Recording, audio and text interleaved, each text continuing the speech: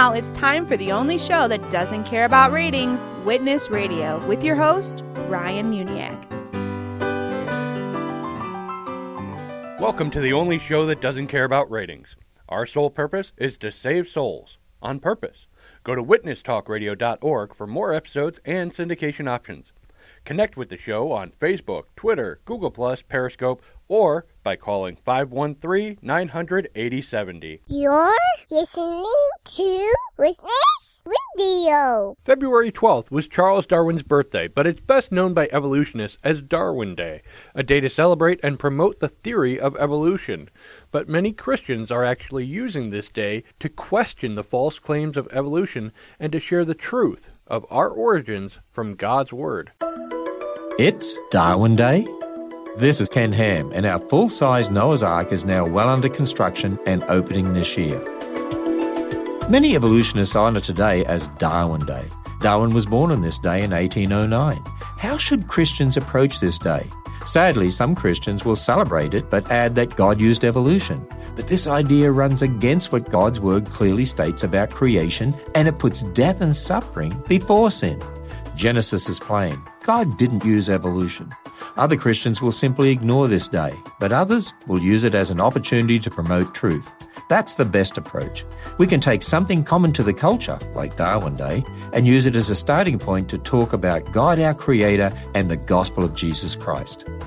In honor of Darwin Day, I decided to find some evidence. So, what you're about to hear is an interview with Robert, a follower of the religion of evolution, and I asked him if he could actually give me some observable evidence to back up his beliefs. Today we're on the campus, we're talking to people about Charles Darwin. I don't know if you guys are aware of it, but today is Darwin Day because it's the celebration of his birth. So are you guys Darwin followers? Do you follow the theory of evolution and Charles Darwin and anything like that? Well, it's not so much, in my thoughts, it's not so much something that you follow as something that there's facts. I mean, to say it's followed is, it's an opinion. Whereas if it's a fact and there's evidence to back it up, it's just something that is. Okay, and what about you, AC? Yeah. It's not something that there's much arguable evidence against, rather than there's belief against it. Okay. So. All right. Well, in honor of Charles Darwin's birthday, I want you guys to do him proud. Give me your best evidence, your best evidential argument for Darwinian evolution. Okay? All right, you have two different types of evolution. You have the micro and the macro, large scale, small scale. And evidence of microevolution, which further proves macroevolution, is we have dogs, Canis lupus, man's best friend. We have different breeds because they were selected by man as in an artificial form of evolution for different traits. I mean, a Shih Tzu and a Husky are both evolved from the same base form. Same thing works in nature, but instead of someone picking I want you and you to breed to produce offspring that look like this, it's instead more geared towards you're going to survive and you're going to survive because you two can hunt better or camouflage better. If you can't provide for yourself, can't protect yourself, then you don't live to the age of breeding. Okay, so what you were just describing was more of adaptation or speciation, which is more along the lines of microevolution. Mm-hmm. But what about macroevolution? Where they talk about monkeys turning into man and stuff like that. Well, it's the same thing. It's just over a longer period of time. I mean, it's like when you're using your gas card to save money at the pump, and you're adding nickels and dimes to your bank account every time. Add enough nickels and dimes and eventually get $1,000. Add enough of these little changes between, for adaptation, survival for this species, and separate it a little bit, or just change the conditions enough, and it'll start adapting to the new conditions and look very little like the species it was before. Okay. Well, let me go back to your analogy with the nickels and dimes into $1,000. Okay. The way you described that would be more like adaptation. Nickels and dimes turns into $1,000, but it's still money. Would the nickels and dimes ever turn into fish without buying fish? Well, I mean, you save your nickels and dimes and you go to a different country and suddenly it becomes yen. But it's still money. Are there transitional fossils? This is Ken Ham, president of Answers in Genesis and the Creation Museum. You know, the central idea of evolution is that all of the kinds of living creatures share a common ancestor. You see, evolutionists believe living creatures have all evolved from one another by random processes. Really, they believe that numerous small changes and variations, known as microevolution, led to the creatures we see today. But even evolutionists admit that they can't support this idea. In order for common ancestry to be true, there'd have to be an incredible number of transitional forms in the fossil record. And they'd have to show the numerous stages of evolution. But you know, evolutionists haven't been able to find any. And that's because there are no transitional forms. No, God's word is true. AnswersInGenesis.org. It's still a currency. It's still a currency, but at the same time, you know, you take your, use the most famous example, the T-Rex into chicken. It's still a living creature. It just took a very long path over millions of years, many small changes that ended up turning into one big change. But is there any observable evidence for that? Or is that just theorized that happened? Fossil records, mainly. I mean, you know, everyone thinks of velociraptors, they're thinking of like the original Jurassic Park velociraptors. Whereas we're finding new fossil records that say, hey, now we've got some better fossils, you know, the same bone structure and all that. But now they have these, you know, we're showing signs of some more softer tissues. And these kind of look a lot like the feathers we're getting from birds a few million years later. So, you know, maybe velociraptors had feathers. And as more evidence comes up, the pictures of what things look like change. So, over the courses of millions of years, yes, it could very well become something completely different.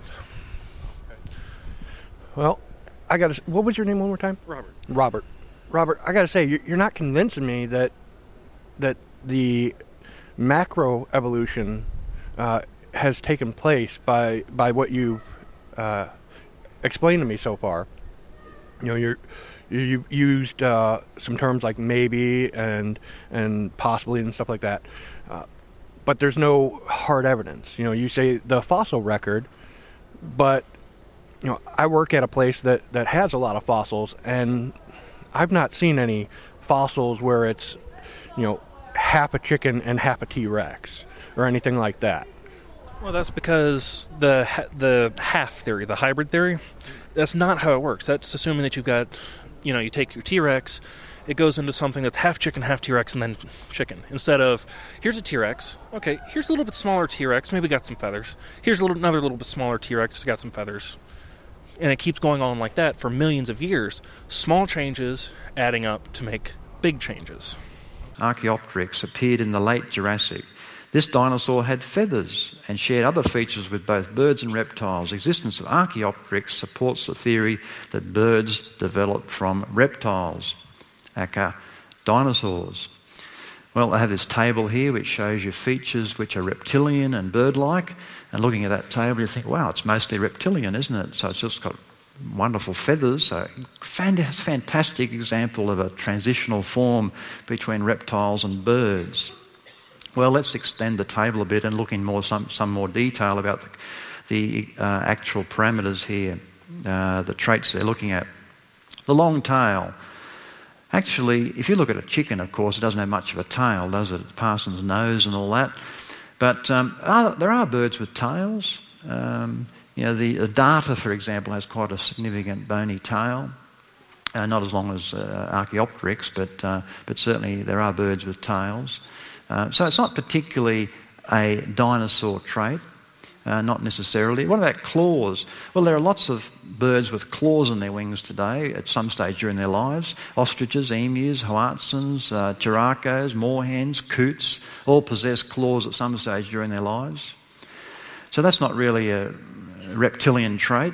In fact, the type of claws don't really fit the reptilian idea.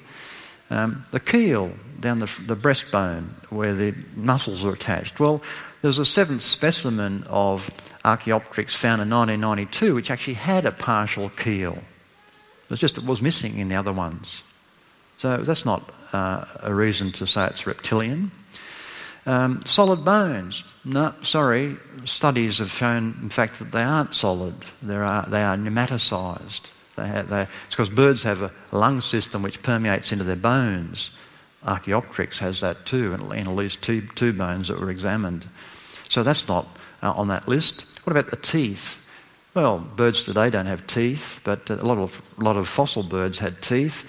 Are the teeth the sort of teeth which would make you think that came from a reptile? Because are they reptile-type teeth? Because they're supposed to come from theropods, things like T-Rex is a theropod, and what sort of teeth does a T-Rex? Has curved, serrated teeth. Are the teeth in Archaeopteryx curved, serrated teeth? No, they're peg-like, quite different to reptilian teeth. So that doesn't say it's reptilian. What about the wishbone? Yep, that's got a wishbone. What about the feathers? Yep, they've got really strong flying feathers. They're asymmetric. Also, the brain size, 3 times the size of a similar sized reptile. Also, it has optic lobes, so the type of brain has a very large optic lobe, just like birds. Also, when you look at the balance organ in the ear, it's just like birds, not reptiles. The feet has a grasping hallux for grasping. It's a perching bird. The jaw. Reptiles have a jaw which can only open like that, like ours. You can't move the top jaw, it's fixed to your skull. Birds can move both. Archaeopteryx had a bird jaw. Now looking at the table, does it look reptilian or bird? Looks very bird-like, doesn't it? See, when you start to look at the detail, the story evaporates. In fact, one of the experts in birds, an evolutionist himself, said this: paleontologists have tried to turn Archaeopteryx into an earthbound feathered dinosaur. It's exactly what this textbook tries to do. Verduccia says, but it's not. It's a bird, a perching bird, and no amount of paleobabble is going to change that.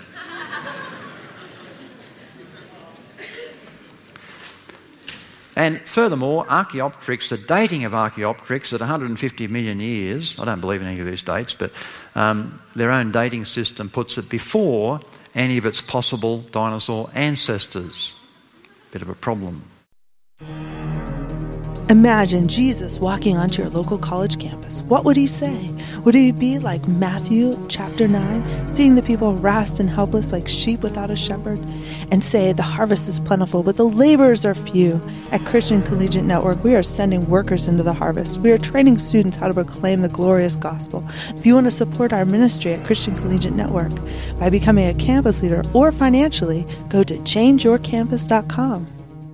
Do we actually have any fossil evidence to show that actual transition period?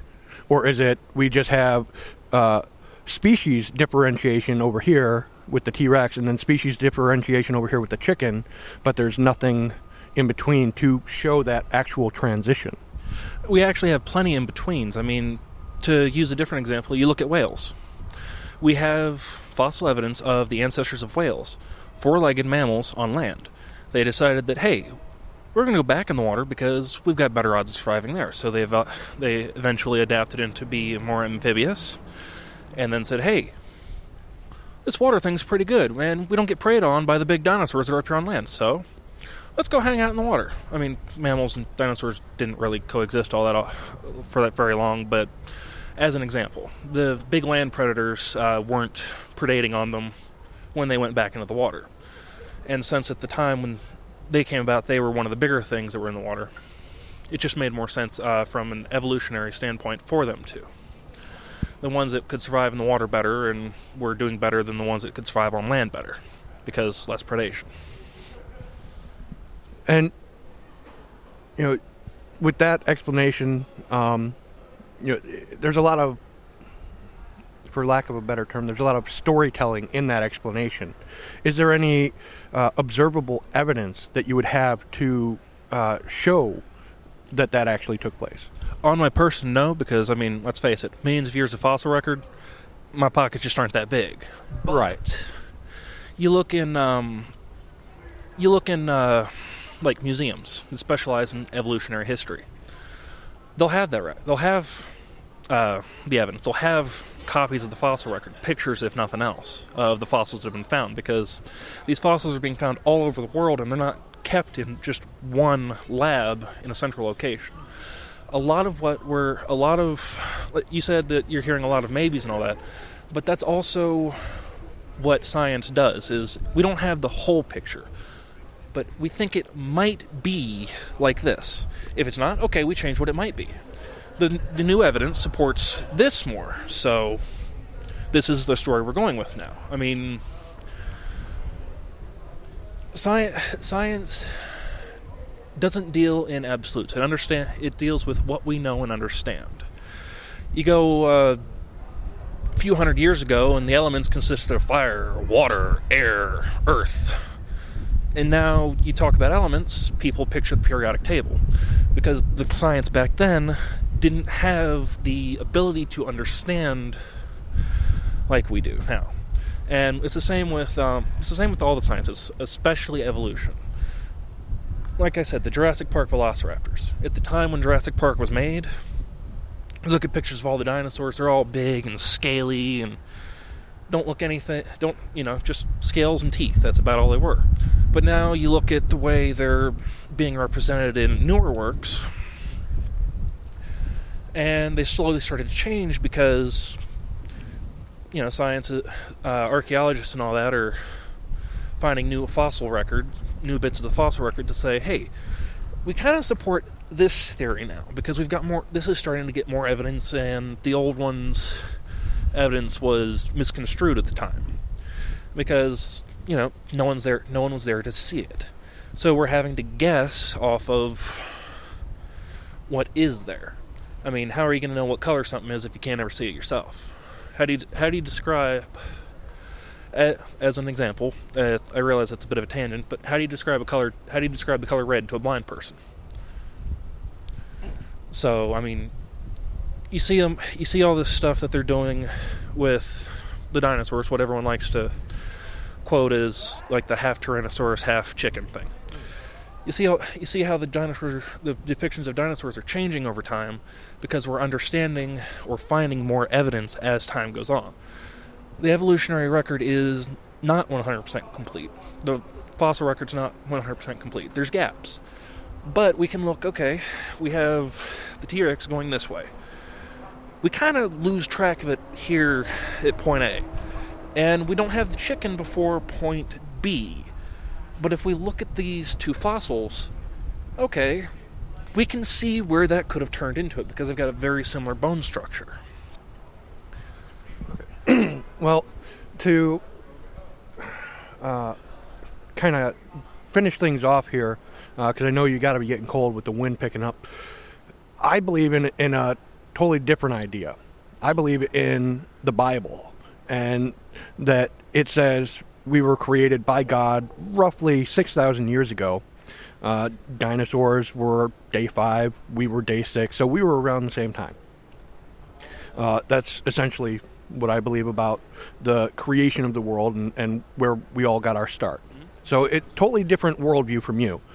Now, both of us get our worldviews, you, the evolutionary worldview, me, the biblical worldview, we get them from books. You from science books, textbooks, stuff like that, me from the Bible. Now, science books and everything were written by man, and they're constantly changing, or to use a scientific term, they're constantly evolving to change the information. The Bible doesn't change. It has been true since it was written down, because it was written before the foundation of the earth, when God wrote it in heaven. Say that again? My mom's a pastor. It was written by man. Your mom should not be a pastor because that goes against the Bible, but it has not been written by men. The Catholic Church. No, it goes against the Bible in general. We're talking theologically. It was recorded by man, inspired by God. The going theology has always been written by man, inspired by God. Yes, it was penned down by men, but it was written by God. God inspired the men to put it onto paper. I would like to point out that you know the children's game Telethon, right? You have one. I've heard the argument. Yes. So you know that things can be misconstrued. Absolutely, but it hasn't been, because we have the historical documents to debunk that.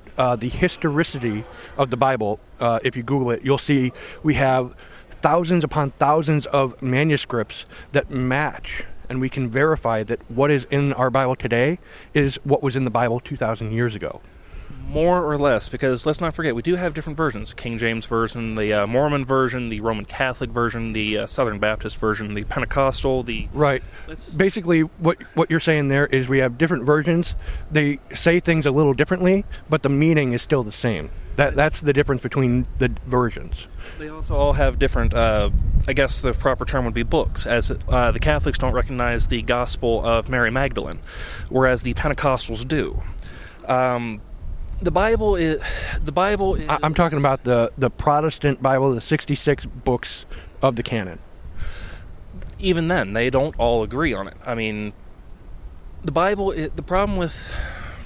Well, here's one thing that they should all agree on. If they don't agree on this, then they're not Christian. They all agree that Jesus came to this earth. He died on the cross to pay for the sins of mankind, whether it's lying, stealing, murder, whatever. And then he rose on the third day, defeating death, offering them eternal life and escape from hell. He says, if you repent, turn from your sinfulness, and trust in Jesus Christ, you can be saved. You can go to heaven. But if you don't do that, then you go to hell. If they disagree on that point, they are not Christian. So I want to make sure that is a dividing line there. So anyone that says they're Christian or follow Jesus, if they don't agree on that, they're not Christian. They're lying to you. Oh, I fully agree that they agree on that one point. But the rest of them, like the rest of the points in the Bible, there is each different version, each different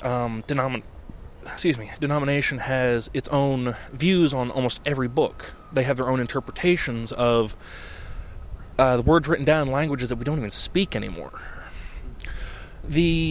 As I was saying, the problem with using the Bible for to back up science or anything like that, the Bible was written in the Bronze Age, back when people thought that lightning was caused by God being angry.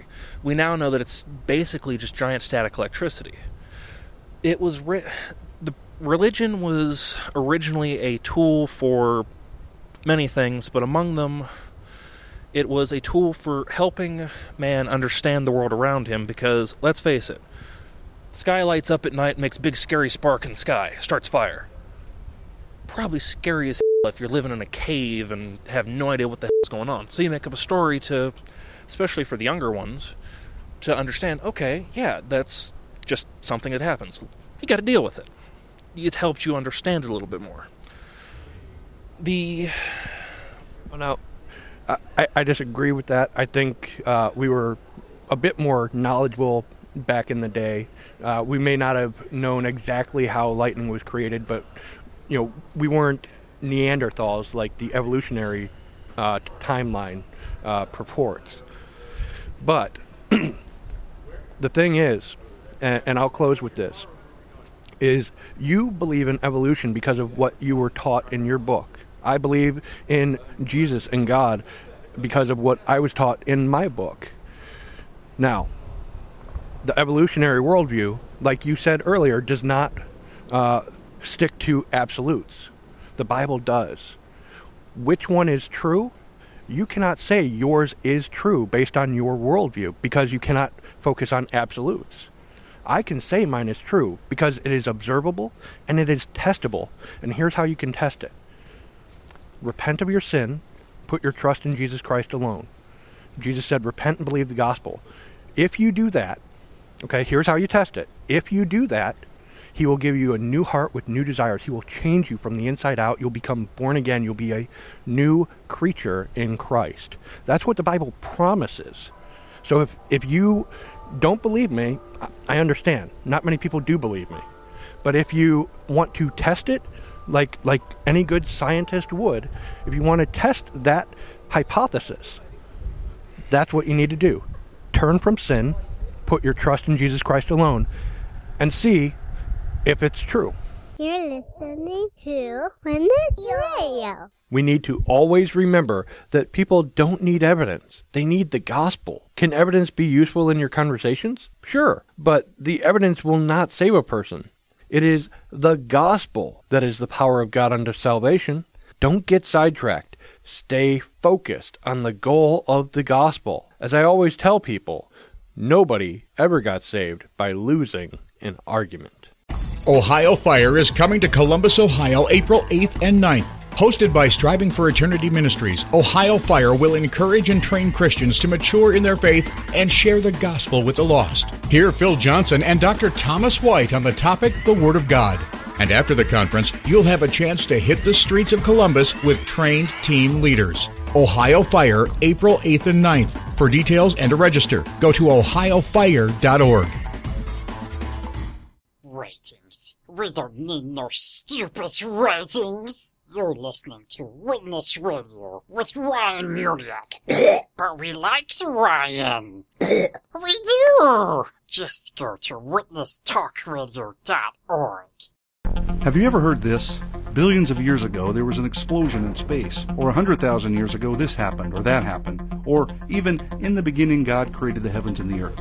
Question, how does anyone know? I mean, was anybody there to observe it? Well, actually somebody was, but I'm getting ahead of myself. Check this out. First of all, we need to recognize that there is a huge difference between observational science and historical science. Both are valuable, but very different. Let's define the two real quick, shall we? Observational science is simply when we observe something and experiment to draw conclusions. It involves repeatable experimentation and observations in the present. It's through observational science that we find cures for diseases and build space shuttles, stuff like that. Now, through historical science, we consider things that happened in the past, but they cannot be checked in the same way. I mean, we don't have access to the past like we do the present because, well, it's gone, right? All we really have is speculation, or at best, circumstantial evidences of past events based on what we see in the present. That's not to say that we can't make intelligent guesses about the past, or form reasonable inferences from rocks or fossils in the present, but we certainly cannot directly test our conclusions because we cannot repeat the past. Got it? So, does that mean historical science is unimportant?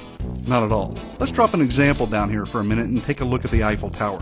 You know, that 19th century Parisian monument designed by Gustave Eiffel that stands 1,063 feet tall, which was built as the entrance for the 1889 World's Fair, and is still the tallest building in Paris today, visited by millions of people each year? Yeah, that one. Well, guess what? Everything I just told you is true, but how do we test it? Well, applying observational science, we can, of course, observe the Eiffel Tower anytime we're in Paris. It's here in the present. Then, we can continue by testing the height and comparing it to all the other structures in Paris and confirm the claim that it is indeed the tallest building in Paris. But that's the extent of the kind of facts that can be proved by observational science in reference to this claim. How do we really know that Gustave designed it? How do we really know it was built in the 19th century as an entrance to the 1889 World's Fair? How do we really know how many people visited? That's all in the past. It can't be repeated. For that kind of information, we need to go outside the limits of observational science and discover what has been communicated to us through historical documents and eyewitness accounts. And furthermore, we have to believe those eyewitnesses and documents are trustworthy. The same is true when we talk about the origin of the Earth. The Earth is here. We all agree with that. So, does observational science confirm that the world was created by God? And are there trustworthy documents and eyewitness accounts that confirm it? Well, let's take the last part first. In short, what we're really asking is my original question, was anybody there to observe it? The answer is yes. God was there, and He told us how He created. He inspired people to write down His very words that became books that were compiled into a complete book called the Bible, which has been verified over and over again and has demonstrated itself to be totally trustworthy in all it claims and teaches. Even secular scholars will concede that the Bible accurately records historical events. Anyway, we have the most trustworthy revelation from the most trustworthy eyewitness. Now, what about observational science? Does it confirm the Bible? Yes. And what's extremely important to realize is the observable fact that the universe is logical and orderly. That makes sense only if its creator is logical and has imposed order on his creation. It doesn't make sense at all if the universe is just an accident of a huge explosion. Also, our minds are able to comprehend many things about the universe, and that's only possible if the creator of the mind gave us the ability and desire to explore the universe. It doesn't make sense if our brains are byproducts of chance because we couldn't trust their conclusions to ever be accurate. And lastly, it only makes sense that we can observe and repeat an experiment if the universe consistently obeys the same laws from day to day, which only makes sense if a lawgiver created it that way and upholds it. So to be bluntly honest, science itself, whether observational or historical, is only possible because God exists and the Bible is true. I could go on, but enough said. If you enjoyed this episode of Witness Radio, please rate it and share the show with others. Until next time, the fields are ripe for the harvest. So what are you waiting for? Get out there and share the gospel. May God bless you. Witness Radio has been brought to you by the Muniak family.